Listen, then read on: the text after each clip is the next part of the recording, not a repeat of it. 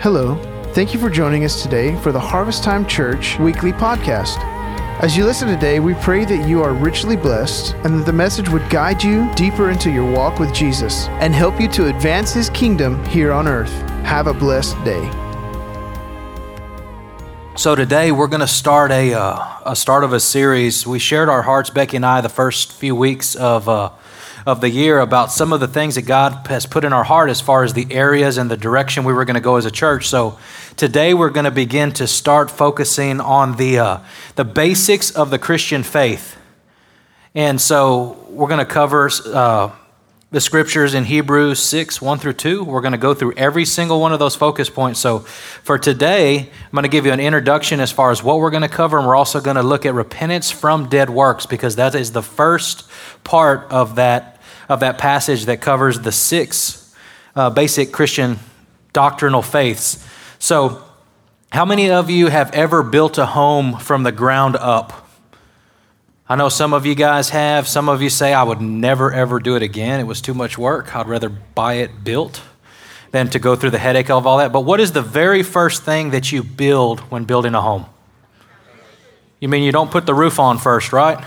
Without any rafters or framing done, right? And then you put the framing, then you put the roof, then you put the shell, and there's a process to it, right? But we all know the story of the man that built his house on the sand. What happened? It says that the wind began to rumble, the waves began to go, the water began to rise, and what happened? It fell flat because the foundation was not established. So the first and foremost, the biggest focus that we have to have is establishing a solid foundation before we build anything else. If we don't have a foundation, everything else we will fail. It doesn't matter how much money, how much time. It would be foolish to build without a foundation. Agreed? So when we attach that to our spiritual house, we have to establish a foundation. So just make sure some of you mature, seasoned Christians stick with me, because as I was preparing, I was kind of floored with some of how deep some of these biblical basic concepts really are. You know, just because I'm a pastor of the church doesn't mean that, these things are easy, these things are simple, it says that these are foundational, these are the most important things. So in Hebrews 5:12 it says, in fact, though by this time you ought to be teachers, you need someone to teach you the elementary truths of God's word all over again. So we can't build a house without the foundation. We can't build spiritually without the elementary truths established in our lives to where those are unshakable. But the passage that we're going to look at is Hebrews 6, 1 through 2. So in verse 1, it says, therefore let us leave the elementary teachings about Christ and go on to maturity. That is the goal. It's not to just learn the basics, stay on the basics, and that's it. It's to establish the basics, establish the foundation so that our spiritual house may be built upon that foundation, that we grow. It says that you ought to be teachers. And how many of us sometimes, I'm not just talking insecurity, but how many of us, have not really matured into, we feel like we're still baby Christians. Well, some of that may be because we haven't established a foundation, therefore everything else we're building doesn't make sense because we've built it out of order. So we got to make sure that our foundation is solid, because in this church, we don't want baby Christians forever. That's not our heart. We encourage you to grow. We feel like if you are not growing personally, Becky and I are failing as pastors of this church. We're here to encourage you. We're here to challenge you, and we are going to give you the tools to build a solid home spiritually within you. So what should we see? Man, everybody, start pouring the slab, right? Start establishing those foundations, and then, we might not have a whole construction crew come in. I don't know if you've ever seen that done, how fast they can frame out a house. We had a house built right across the street from us, and man, it took them forever to do the foundation. Man, one crew came in and threw up all the walls, the roof, and I'm like, man, I need to call those guys for like one day and my whole house will be fixed. As fast as those guys work. So we got to establish that foundation. So it says, let us therefore leave the elementary teachings about Christ and go on to maturity, not laying again the foundation of repentance from dead works, which that's what we're going to focus on today. So that's saying the acts that lead to death, or the useless rituals, the things that we do that really aren't going to benefit anything. And then also on faith in God or towards God, instructions about baptisms, the laying on of hands, the resurrection of the dead, and eternal judgment. So as I go through that list, some of you are like, man, that doesn't sound like elementary principles. They're elementary. And why do I say they're elementary and they're initial? Just like you're learning addition, subtraction, division, multiplication, if you don't get those established, guess what? You're never going to make it in calculus. It's that same principle. These are the elementary principles that God desires for you to establish in your life.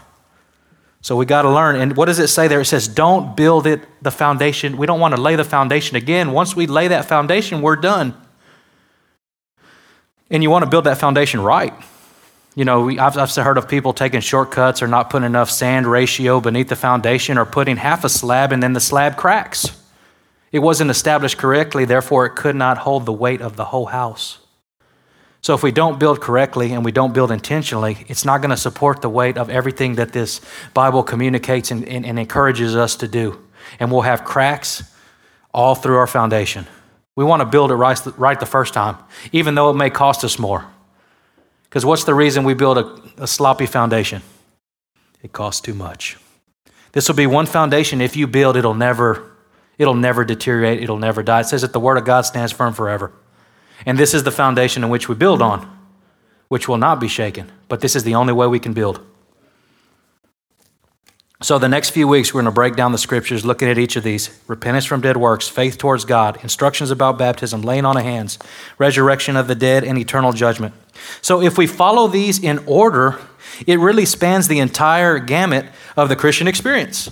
Because the first thing that you have to have repentance. That's where everything starts. If you don't have repentance, you don't probably have salvation. You can't have faith without repentance. The two work together. And then we go on to where instructions about baptism. Last Sunday, we had a baptism Sunday. That's talking about water baptism, but there's a supernatural Holy Spirit baptism that happens that is critical to the whole makeup of your Christian belief system. And then we go on to laying on of hands. What does that mean? Like, does that mean get a hold of them if they haven't become a Christian yet? Shake them into salvation? No, there's a transference of things that God has given us blessing where we can place hands on and we can transfer that blessing to others. There's multiple scriptures that as they laid their hands on, they gave something. So we'll look into that also, laying on of hands. Also, resurrection of the dead. And then you're like, oh man, it's getting you basics? Resurrection of the dead is some crazy stuff, right? So we went from the beginning all the way to the resurrection of the dead to eternal judgment. So what does that mean? That's my whole life. From beginning to end. Eternal judgment is where I stand before Father God and He judges me based on what I've done or haven't done. He judges me based on if I have a relationship with Him or I have rejected Him. And that's it. And we're all going to have to face that. So it's an important reality and something we have to pay attention to and we have to know. Man, I do not want you guys to get to heaven and be like, no, you never told me I was going to have to be accountable for. Not on my watch, guys. Okay? So we want to make sure that we have an understanding of what the Bible communicates and what it demands and what it expects of us. Because it's important. If you don't read your word, you'll never know. So I'm here to help you, highlighting some things in the word, but I would also encourage you today, when you get home, read through Hebrews 6. Read through that whole chapter and allow it to speak to you and see if you're understanding it the same way I am, where it's saying that these are the basic things. So today we're going to start with repentance from dead works. So what I mean is, what does the passage mean when it talks about dead works? So there's two different ideas. There's works of the law, which means I'm pursuing things based on the law. I'm striving to create my own self-righteousness. I'm trying to be good enough, hold myself according to the law so that I might not die and go to hell. Self-righteousness. Then there's the other side we all know about, and that is just the works of the flesh, which is sin, transgression, and iniquity. Everybody familiar with those? If not, we can have a conversation after this. We're all familiar with that, right? Those areas in our life where we need God's grace and we've sinned, we've fallen short, we're deserving of death, and that's what God calls sin. So it's talking about that these dead works. It says repentance from the dead works. So that means that we have to realize what these dead works are if we're going to turn away from them or if we're going to change our mind about it. So if dead works are present in our life, by pursuing that self-righteousness, we still need to repent and we need to put our faith in Christ rather than faith in self-righteousness. Just to re-clarify that. It doesn't matter if it's a fleshly sin or it's a self-righteousness kind of sin by the law. The same response is required, to repent. So the first step in our response to God is through repentance. That's the first step. So it's not just enough to believe, we must repent. So today we're going to look at the meaning of true repentance, because I think as we look at the meaning of true repentance, it'll give us an understanding of what repentance is. And by looking at what it means in the Word, we can really figure out, are we really repenting or are we not really repenting? Because sometimes we can possibly water it down if we don't really look at the context of Scripture. So what does the word of repentance really mean? So often, we think of it, and I don't see it as much, but you still see it in the big cities with the big picket that says, turn, repent, for the kingdom of heaven is near, turn or burn, or you're going to go to hell. That's our biggest thing. And so initially, ask yourself, when I hear that word repent, what do I think that means? Because if you haven't decided that, you're like, I don't know, just saying I'm sorry. Is that all there is to it? Or does it require more than that? Dun, dun, dun. Build it up a little bit, right? So the Greek word for repentance is metanoia. So what this means is it's basically saying to change one's mind, to reprogram the way we think about something. Now that's pretty drastic. That's not just saying, I see my kids all the time fighting, picking on each other. Man, say sorry to your sister. Sorry, sister. Sorry, say sorry. Repent. Sorry, sister. There's a never change of mind in what he's doing. He's just trying to get to cover it and say, I'm sorry, but he hasn't changed his approach in what he's doing. Totally different. How many times do we tell God sorry, but we don't really turn from what we're doing, and we just think that it's a Band-Aid to keep us from going to hell and send us to heaven, rather than changing our mind or seeing how God sees it and turning and walking a complete different direction. Because when we look at the definition of what repentance means, it means a change of mind. Repentance, it's not an emotion, but it's a decision. That's going to be a key component of what we look at today. So true repentance is a firm inward decision and a change of mind. The Old Testament, we see the word repent translated as to repent, repentance. So it literally means to turn, to return, or to turn back. Ezekiel 18:30 through 32. Just read this passage to you real quick. It says, therefore, O house of Israel, I will judge you, each one according to his ways, declares the sovereign Lord. And he says, repent. We talked about last week, that exclamation point, that's a loud thing that we're hearing in there. That's a shout. It's a command almost saying, repent. It's a big deal. It's not like, hey, guys, repent whenever you want. No, this is a forceful, a strong, declaring word that says, repent. And then he goes on to say, turn away from all your offenses. Then sin will not be your downfall. Verse 31, it says, rid yourself of all the offenses you have committed and get a new heart and a new spirit. Why will you die, O house of Israel? For I take no pleasure in death, for anyone declares the sovereign Lord. Repent and live.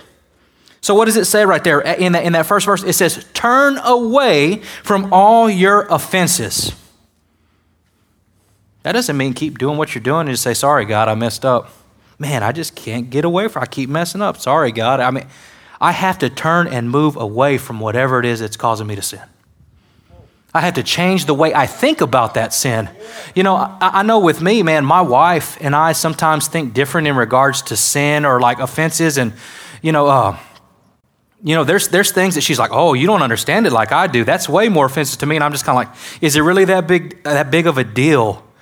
And it's caused me to come to the place of thinking, well, man, how does she see that sin? And if she sees it that way and I see it this way, which is different, and how she sees it is way more offensive than I see it, then I take it to the next step. Well, how does God see it? And oh no, God is actually maybe on my wife's side, and I'm the one being ignorant, and I'm not seeing it like that. I need to see it for what it is, and I need to turn away from it, and I need to walk the other direction. I can't stay right there. Man, if you hold sin in your lap, it's going to burn you every single time. Who would do that? Hey, hold that bottle rocket right there. Don't let it go. Hold on that stick real tight and see what happens. It's going to blow up in your face. And that's what sin will do every single time. You have to get it away from you. And especially if it's those areas that you know that you're prone to sin in. I don't know why we're built that way. There's certain areas of our life that we have to guard to our last breath. Not that we're not free, not that God hasn't forgiven us, but if I'm addicted to drinking or alcohol or something like that, I better stay far away from a bar. Yeah. Or guys that love to party, It's not a party, it's a drinking fest. But if I get around that and I saturate myself with that, and that's the area that the enemy has used in the past to cause leverage against me and cause me to sin, which causes separation from God, which causes my heart to feel like God doesn't love me anymore, and the enemy just continues to back me into a corner by exposing myself to these things that God says, get as far away from possible as you can. It will destroy my life. I'm not going to go into that passage, but it says, once sin is thought about, and then it becomes a part of you, and then it changes you, and then you kind of yield to it. And it says the end of sin, of a choice to sin, is ultimately death. Once that root begins to sprout and it begins to water it and nurture it, unless you guys have seen the weeds growing right lately, right? Man, you better pull them up from the root, or the next day you'll be right back. They grow fast. Well, sin in our life can do the exact same thing if the roots are not pulled out and it's not thrown away and there's not preventative maintenance done on a regular basis. Man, I better get back to my notes. Sorry. All right. So the idea is to turn away, to turn back to me. The New Testament repentance reflects an inner decision and an inner change of mind. The Old Testament reflects an outer action. It was more action-based than it was like heart. It was more of a command. Well, as long as I'm obeying the law, then therefore I'm good. But it didn't really matter about the heart. In the New Testament, we see it's more of a heart thing with the expression of walking it out in the natural also. Sometimes because it says, man, your words are great, but your heart is far from me. Right? We want our actions and our heart to be united. We want to be going in the same direction. We want to allow our inner decision and our inner mind to be consistent, and then we need to walk that out in a way that is an act of turning back or turning around, turning away from those things that so easily entangle us.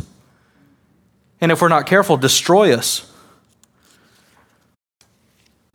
We think of the story of the prodigal son in Luke 15, 11 through 32. So I'm just going to kind of recap it for time's sake. But it talks about a son who, he wanted all his inheritance. He said, give me what is mine, which he was entitled to it by custom, by law. And it says that he went and he began to just throw it all away with wild, sinful living. I'll just leave it at that. If you want to read it for yourself, read it like you want. But it says that, he did all of this, and then he got to the place of where he just, and in verse 17, this is where everything changes.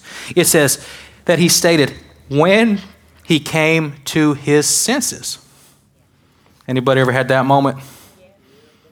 Look in the mirror, and all you can look is look back at yourself and say, you big idiot.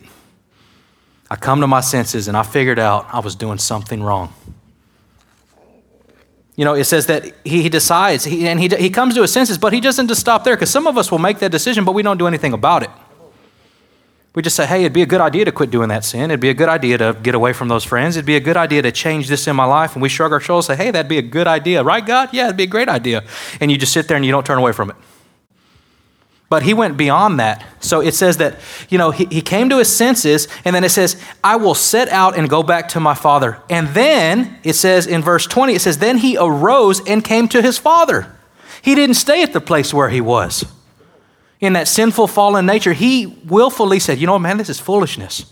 I can't stay where I'm at. And he got up, he turned around, he walked the other direction. And we know the rest of the story. What happened? When his father saw him, he ran to him. He didn't reject him or say, oh, you messed up, buddy. Now, you're going to have to work to get back. Man, he greatly accepted him in. So this is really what true repentance looks like. This is the model. So he must, in this illustration, he must stop, change his mind, change his direction, face the opposite way, turn his back to the shadows, and face towards the light. This is the first essential act of all Christians. It's called repentance. This is the first step, coming to that place of where I come to my senses. I've had a change of mind. So true biblical repentance, it'll be determined by our pursuit of a shadow or pursuit of the light. So we have to turn from the shadows of sin that we're born into and follow Christ, who is the light of the world. The scripture that says, I was blind, but now I see. But true repentance, there's at first an inward decision, then there's an outward act to support that decision. The act of turning back to the Father, to the home, to the place of where your Creator lies. the concept of changing one's mind. It's a decision that is so impactful that it will completely change the trajectory of your life if you've truly repented. Man, I was thinking about this example, man. It's so good because if I'm pursuing things that are of God and I'm truly repentant and I'm heading on the right path, the light is ever before me. So we need to look in our life, say, what are we chasing after? When I look forward, am I seeing the light of Christ? Or am I only seeing a dim shadow? And I can't see anything, and the further I get, the darker it gets. Because that moment that I turn from the shadows of sin and deceitfulness and destruction in my life, the moment I turn, my eyes are back on the light. But I can't see the light if I'm facing the shadows of darkness from my past. I can't do it. I have to stay this way to see the light. If I turn this way, I see nothing but shadows and darkness. Now, a lot of us think we can get away with this right here. I'm right here in the middle. What does he say in Scripture? Man, I'd rather you be hot or cold rather than lukewarm. Because what happens when we try to live both sides of that life, we support that hypocritical lifestyle that a lot of the world calls Christians. And I hate that. So don't support that. Be sold out to one thing or another. You can't serve two masters. You can't love God and play with the devil at the same time. It will destroy your life. It'll break the Father's heart, and you'll never become what God has called you to. Man, you're saying this is basic repentance? This is the first step? This is elementary principles? No, this sounds a lot better than that. It's the foundation of everything. Choosing to repent, a change of mind. We shared a little bit about Judas, Matthew 27:3-4. In the King James Version, there's a statement that, it says when he betrayed him, he saw that he was condemned. And there's a passage, there's a little statement in there that says that he repented himself. And it says, and brought again 30 pieces of silver, blah, blah, blah. He felt really bad about it, and they were pretty much like, hey, that's on you. So I want to really focus on that statement that says he repented himself. So when we look at that word in the Greek and the Hebrew, this is a little bit different because we think we use the same word, right? Well, if you repented, and I repented, and you repented, it's all the same thing, right? Not necessarily. Let's look at what it says here. It says, so the Greek word here is metaelomai. So it says to care afterwards or regret. So this is a feeling of a deep emotion and sorrow, but it does not produce change. He did not change his mind. He did not change his course or his direction, which resulted in him taking his own life. It's a horrible outcome, but that word is communicated as a strong emotion, not necessarily of any proof of repentance. It's tears. I'm sure he had strong emotional sorrow. He just helped be an accomplice to killing the Savior of the universe. I think we got bad days, right? Man, think about that. But it said, I'm sure he cried. I'm sure he wept. I'm sure he fell face down. But it's an emotion. It's not a choice. Well, how many of us know that sometimes we can put on a great show emotionally? I'm so sorry, baby. I'll never do it again. But we never had a change of mind towards it.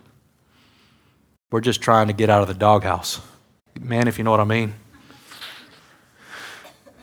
Learning to be a little bit more careful with my wife sitting in here with me. I got to make sure the jokes come back this way instead of pointing them at my wife. But you got to have a change of mind. You can't just go through the motions and, and when we see that a lot of times happening. Oh, I'm so sorry. Well, why do you keep doing it? Because you haven't changed your mind about it. You haven't seen it for what it really is. You haven't come to the place of true repentance. Repentance, it's not about remorse or anguish. I'm sorry.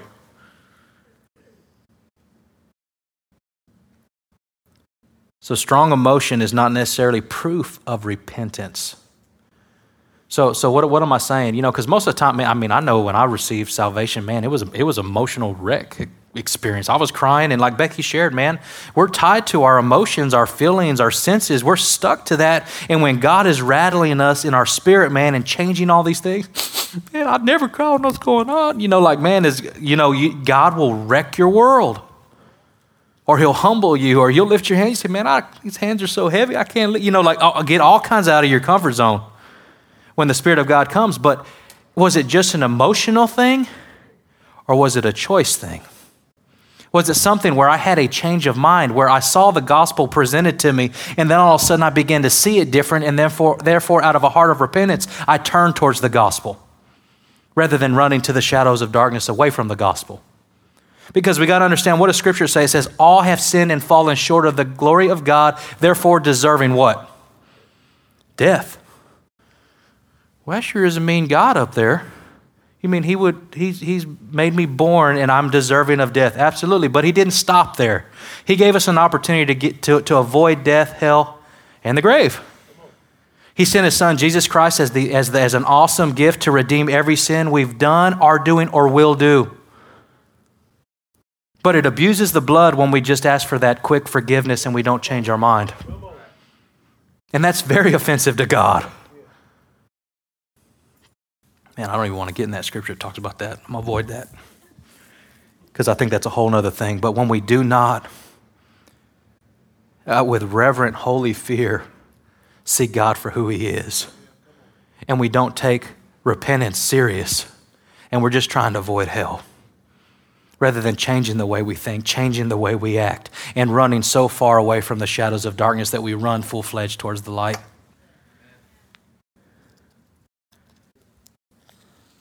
It's about a decision. It's not about emotion. Matthew 1:15, it says, this time has come, he said, the kingdom of God is near. Repent and believe the good news. So you got to understand that we live now in a place where all of the work is completed. Christ has already died on the cross. He was dead, buried, and he raised again. Now he's sitting at the right hand of God. So we are living in that moment where the kingdom of God is near, and we have the opportunity to repent and believe, and therefore be saved. Everything has changed. All the work that God was going to do has been done. And now he asks us to go on this journey, and starting with repentance. Have you repented from dead works? Or are you just trying to cover them up by a quick, I'm sorry, but they're still all a part of who you are? Proverbs 23:7, New King James Version, it says, so a man thinks in his heart, so he is. So we have to change the way we think if we want to change the way we live. Man, and we got to do that with sin. We can't just say, oh, well, I'm good most of the time, and our thought process is still driven towards that old sinful nature. Just because we're saved doesn't mean that our thoughts sometimes immediately change. That's a process that has to happen. But I got to begin to change the way I think in regards to where, man, I see the violation of what it is and what I've done, and I choose no longer to see it as acceptable, forgiven by the grace of God, and I keep wallowing in it. Come on, man. God's so much better than that. He's given us a way out. So if we change the way we think, we're going to change the direction we're going. Have you ever been driving somewhere and you missed your turn? All the men. My wife told me to go straight. I was supposed to take a left. Right? We've all done that, right? How do you get back to the turn that you missed? You got to turn around. You ain't going to make it all the way going around the earth and coming back. Right? You got to turn around to get back to the destination that you were trying to get to. And that's just like it is in our spiritual walk. We have to turn around because we missed the road.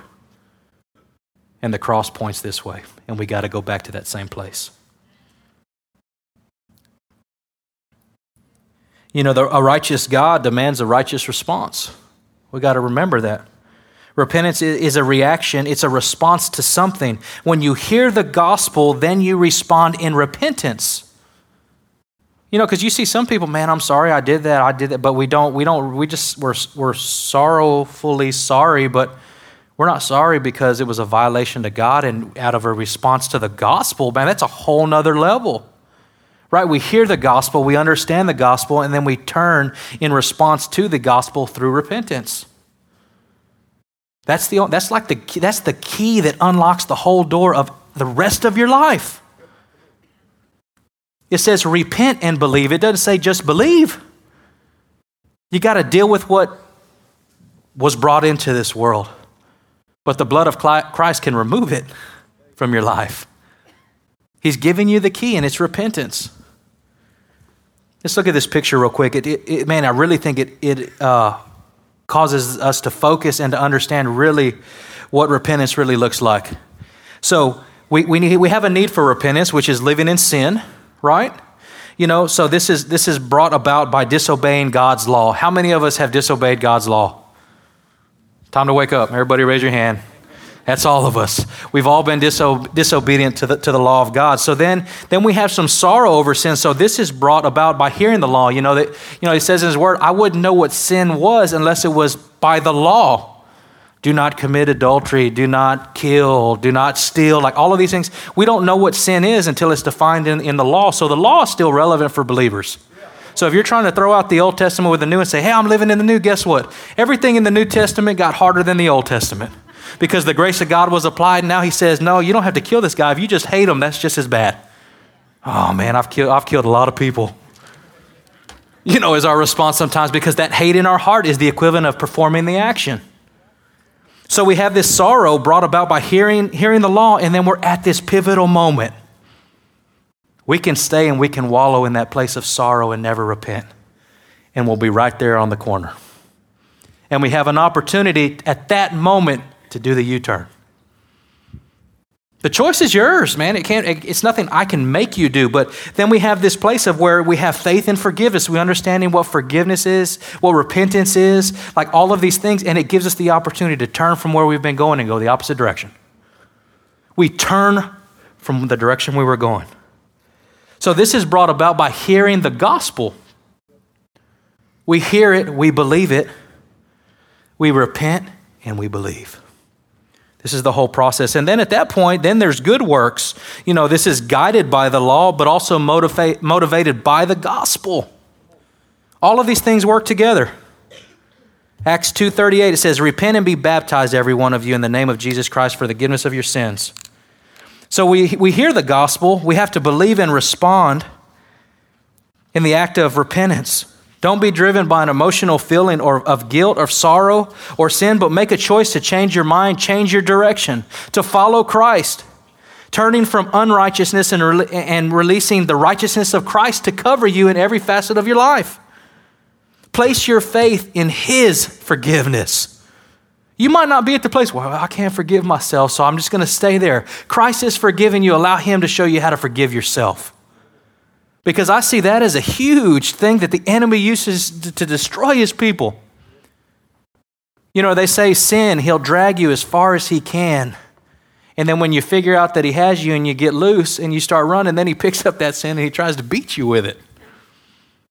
He throws it in your face. He shows you what you've done. He reminds you what you've done and say, this is who you are. And you're running towards that light. Not no more. You're heading the other direction. I'm trying to this fight for your life. To avoid that deception. To avoid pursuing those things of darkness that we would chase after the light.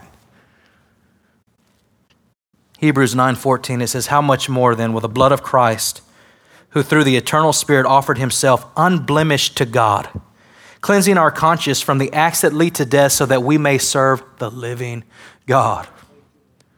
That means that the blood of Christ can even help your conscience. Can even help those feelings of saying, man, you're not good enough. And then the blood cries out and says, but I've made you good enough. I've allowed you to be good enough. The blood was the purification, but repentance is the bridge that takes us from death to life. It's not enough to just believe in Christ. The Bible says repent and believe. It's like peanut butter and jelly. They function together and they're almost inseparable. I guess if you don't like jelly or you don't like peanut butter, and then it stands alone, right? So repentance and dead works. We got to remember that those are connected also. You can't deal with one without dealing with the other. Repentance, it says repentance from what? Dead works.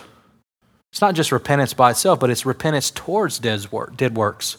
So then once we understand what dead works are, we have a chance to repent from those dead works. But we want to make sure that our repentance is correct and not just an emotional roller coaster. And we've just said sorry, but we've never had a change of mind or a change of heart or a change of the way we think. Because if we've made this decision in the past to repent, or we thought we were repenting and we haven't seen, excessive change in our life, did we truly repent? Because if I have a change of mind in regards to something, I run away from that sin rather than still just continuing to play with it. You're going to see a change by the grace of God. This isn't something that we just do by ourselves. I think about John 8:11. This is the woman that was caught in adultery.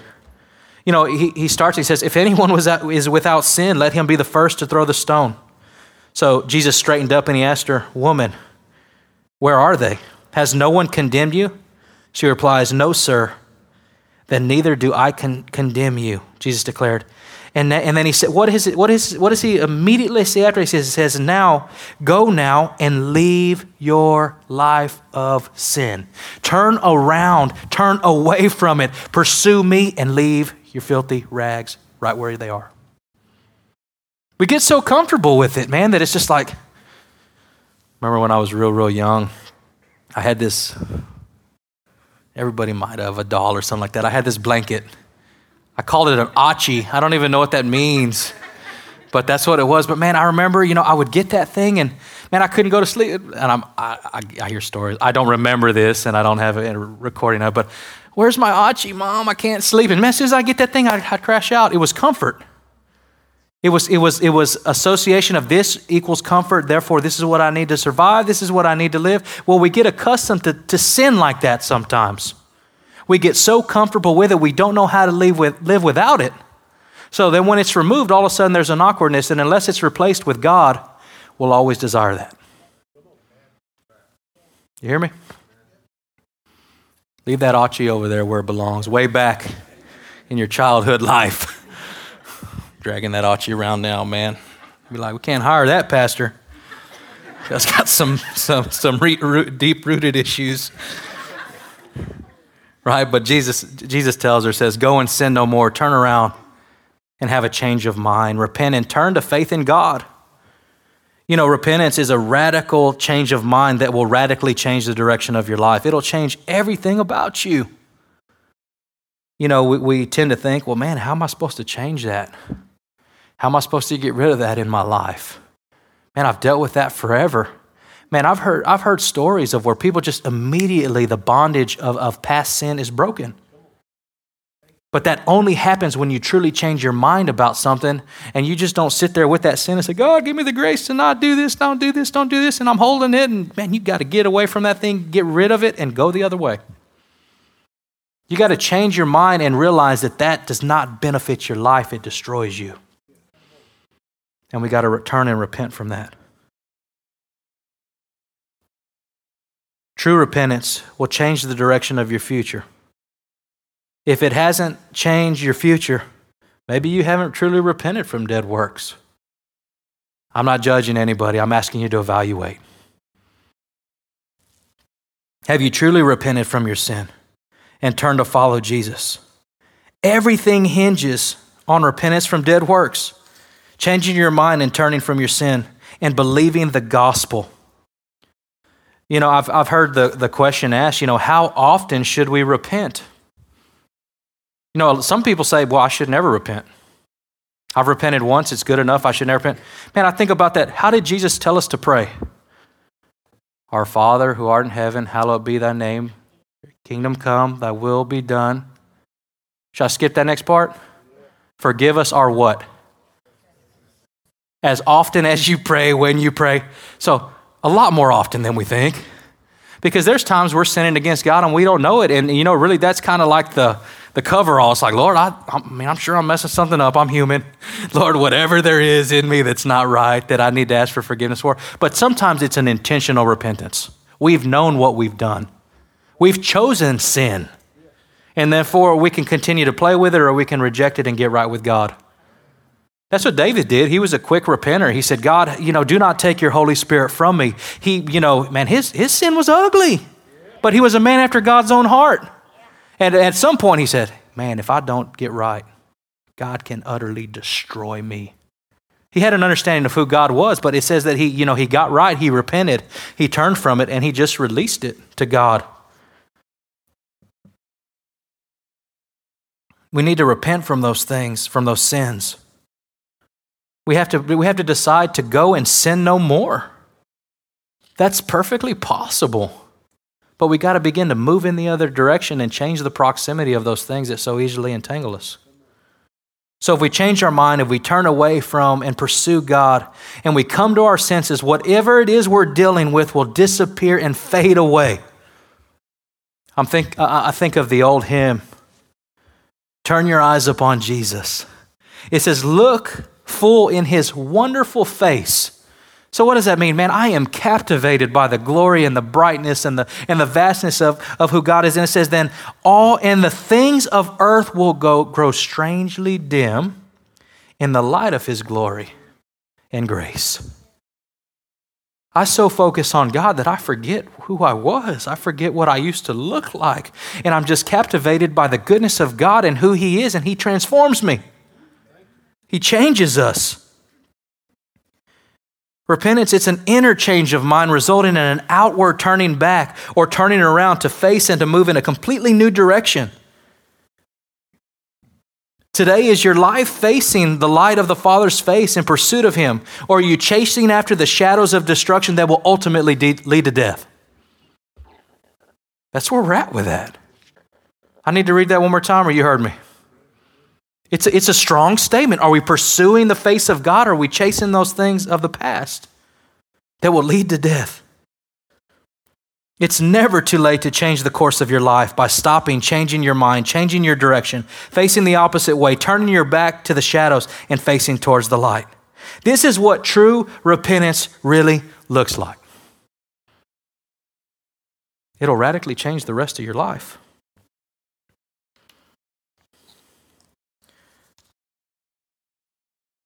Share a quick illustration with you guys before we end. This is an analogy that Charles Spurgeon used. I can't take credit for this. It's too good. So it says, imagine there was a 5-star meal from the best chef in the world on one side of the room and a pig trough filled with pig slop on the other side. If you released a pig into the room, he would go to the pig trough every single time. Why? Because he's a pig, and that is what pigs do. So now if the pig was supernaturally transformed into a human being, he would not want to eat from the pig trough anymore. There would be a change. There would be something that changed. He becomes human now. So he can't stomach the look or the smell of the pig food without gagging. You guys just think of the worst thing you ate that you just cannot stomach. You're like right on the That's the word it's using. And so he'd go to the 5-star meal, right? Why? Because he's a human now. He's not a pig anymore. So now if you've truly been converted and you're heading for heaven, then this analogy has just described your conversion, right? We used to chase the pig slop. Man, now we're going after the 5-course meal. So God supernaturally changed your will and desires from a sin-loving to a righteous-hating pig to a sin-hating and righteous-loving human. So when a Christian sins, because this still happens, right? So every once in a while, the Christian may forget that he's no longer a pig, and he'll go and he'll eat from that pig trough. But as soon as he does, what happens? He wants to vomit. And if he sees anyone that sees him eating from that pig trough, he's ashamed. And why is he ashamed? Because he's not a pig anymore, and humans do not eat from pig troughs. Let's take it a little bit further. The so-called carnal Christians. So if someone claims that they're a Christian, but yet they don't have much of an appetite for righteousness, they would rather openly walk in sin. They don't really care about the 5-star meal, but would rather eat from the pig trough. Then it's obvious they're probably still a pig. As the evidence is showing, their will and desires have not been changed by God. They are unregenerated and unconverted. Remember what Jesus said about the good and bad trees in Matthew 7. Good trees will bear good fruit, bad trees will bear bad fruit. Don't pretend you're a Christian when your life is marked by rebellion to God's will. Or if your life is marked by rebellion of God's will, don't pretend to be a Christian. We see this all the time. So to the legalist, go ahead and encourage one another in the Lord. So it's common today for Christians who love to be obedient to the Word of God to be accused of legalism. Legalism is a term that is often used the same as homophobe or racist. The motive is generally to slur someone, and so no one will listen to their reasoning. They just kind of to discredit them. But what's really happening here is that the Christian being accused wants to do God's will. He wants to eat from the 5-star meal because he's not trying to keep the rules. But because it's so much better, he realizes it's so much better. He's not a pig anymore, and so he doesn't want to eat from the pig trough. However, his accuser can't understand why anyone would want to eat from that delicious meal all of the time and not from the pig trough. Why? Because the accuser is still a pig.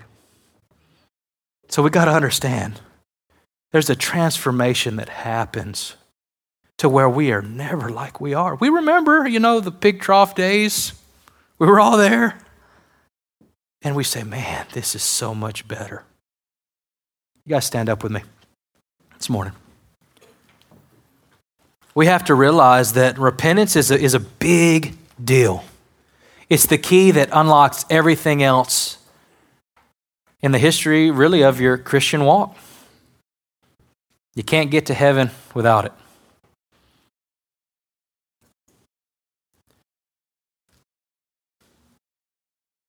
Make this statement one more time. So it's never too late to change your life by stopping. So right now, man, if you're like, man, I don't know, stop for a moment. Let's evaluate. Let's changing our mind, changing your direction, possibly facing the opposite way this morning, turning your back on the shadows and facing the light. This is what true repentance from dead works really looks like. And this morning, if you say, no, man, I didn't experience nothing like that. I just said I was sorry. I didn't realize why things didn't change in my life. I didn't realize why there wasn't this conviction to just chase after the things of God. I was still torn by the things of the flesh and these sinful habits in my life. Well, maybe it's because we never truly repented and turned the other way and choose to take up our cross, to crucify our lives, to leave the dead man in the grave and walk with Christ. Maybe we've just never made that commitment. If I can have prayer teams this morning to come forward. So, man, I know that as I dug into Scripture, that, man, it just really opened my eyes to the depths of repentance. And, man, it challenged me. I said, God, those areas where I just really haven't truly said, God, I changed my mind completely. I want to so run away from that because I didn't see it, God, like you saw it. I didn't see how it broke your heart. I didn't see how it pierced your hands, God. As each one of those sins just kind of came out as a drop of blood from that crown on his head. I didn't realize the importance of it. And I know with all of my heart, I said, God, help me never to just minimize sin. And just say, the grace is sufficient. Man, but to get it, kick it, get it as far away from me as I can and go the other way. So this morning, if you say, man, first and foremost, no, I never repented like that. I just thought it was apologizing to God and he would be cool and we'd be cool and I'd go to heaven. There's more to it than that. If you haven't had a change of mind this morning, I want you to have a chance to do that. I'm not saying that your faith hasn't been there, but we got to make sure we have true repentance because it's really going to water down what true Christianity is intended to look like to where we fully repent from things. So if you've never done that, if today if there's something in your life that you're saying, man, I just can't lick this, Noe, this is an area in my life that I'm having issues with and I cannot remove it. That today that you would see it for what it is. that the eyes of your understanding would be opened and enlightened, and that you would see it for what it is, and you say, hey man, I don't want to have nothing to do with that. I didn't realize it was that ugly. And that God would give you the grace to turn from that and walk the other way. Thank you for joining us for the Harvest Time Church podcast. We hope you've been encouraged and empowered. If you'd like more information about our family, please write us at 42 FM 2540 South, Bay City, Texas 77414, or check us out on the web at harvesttimebaycity.com.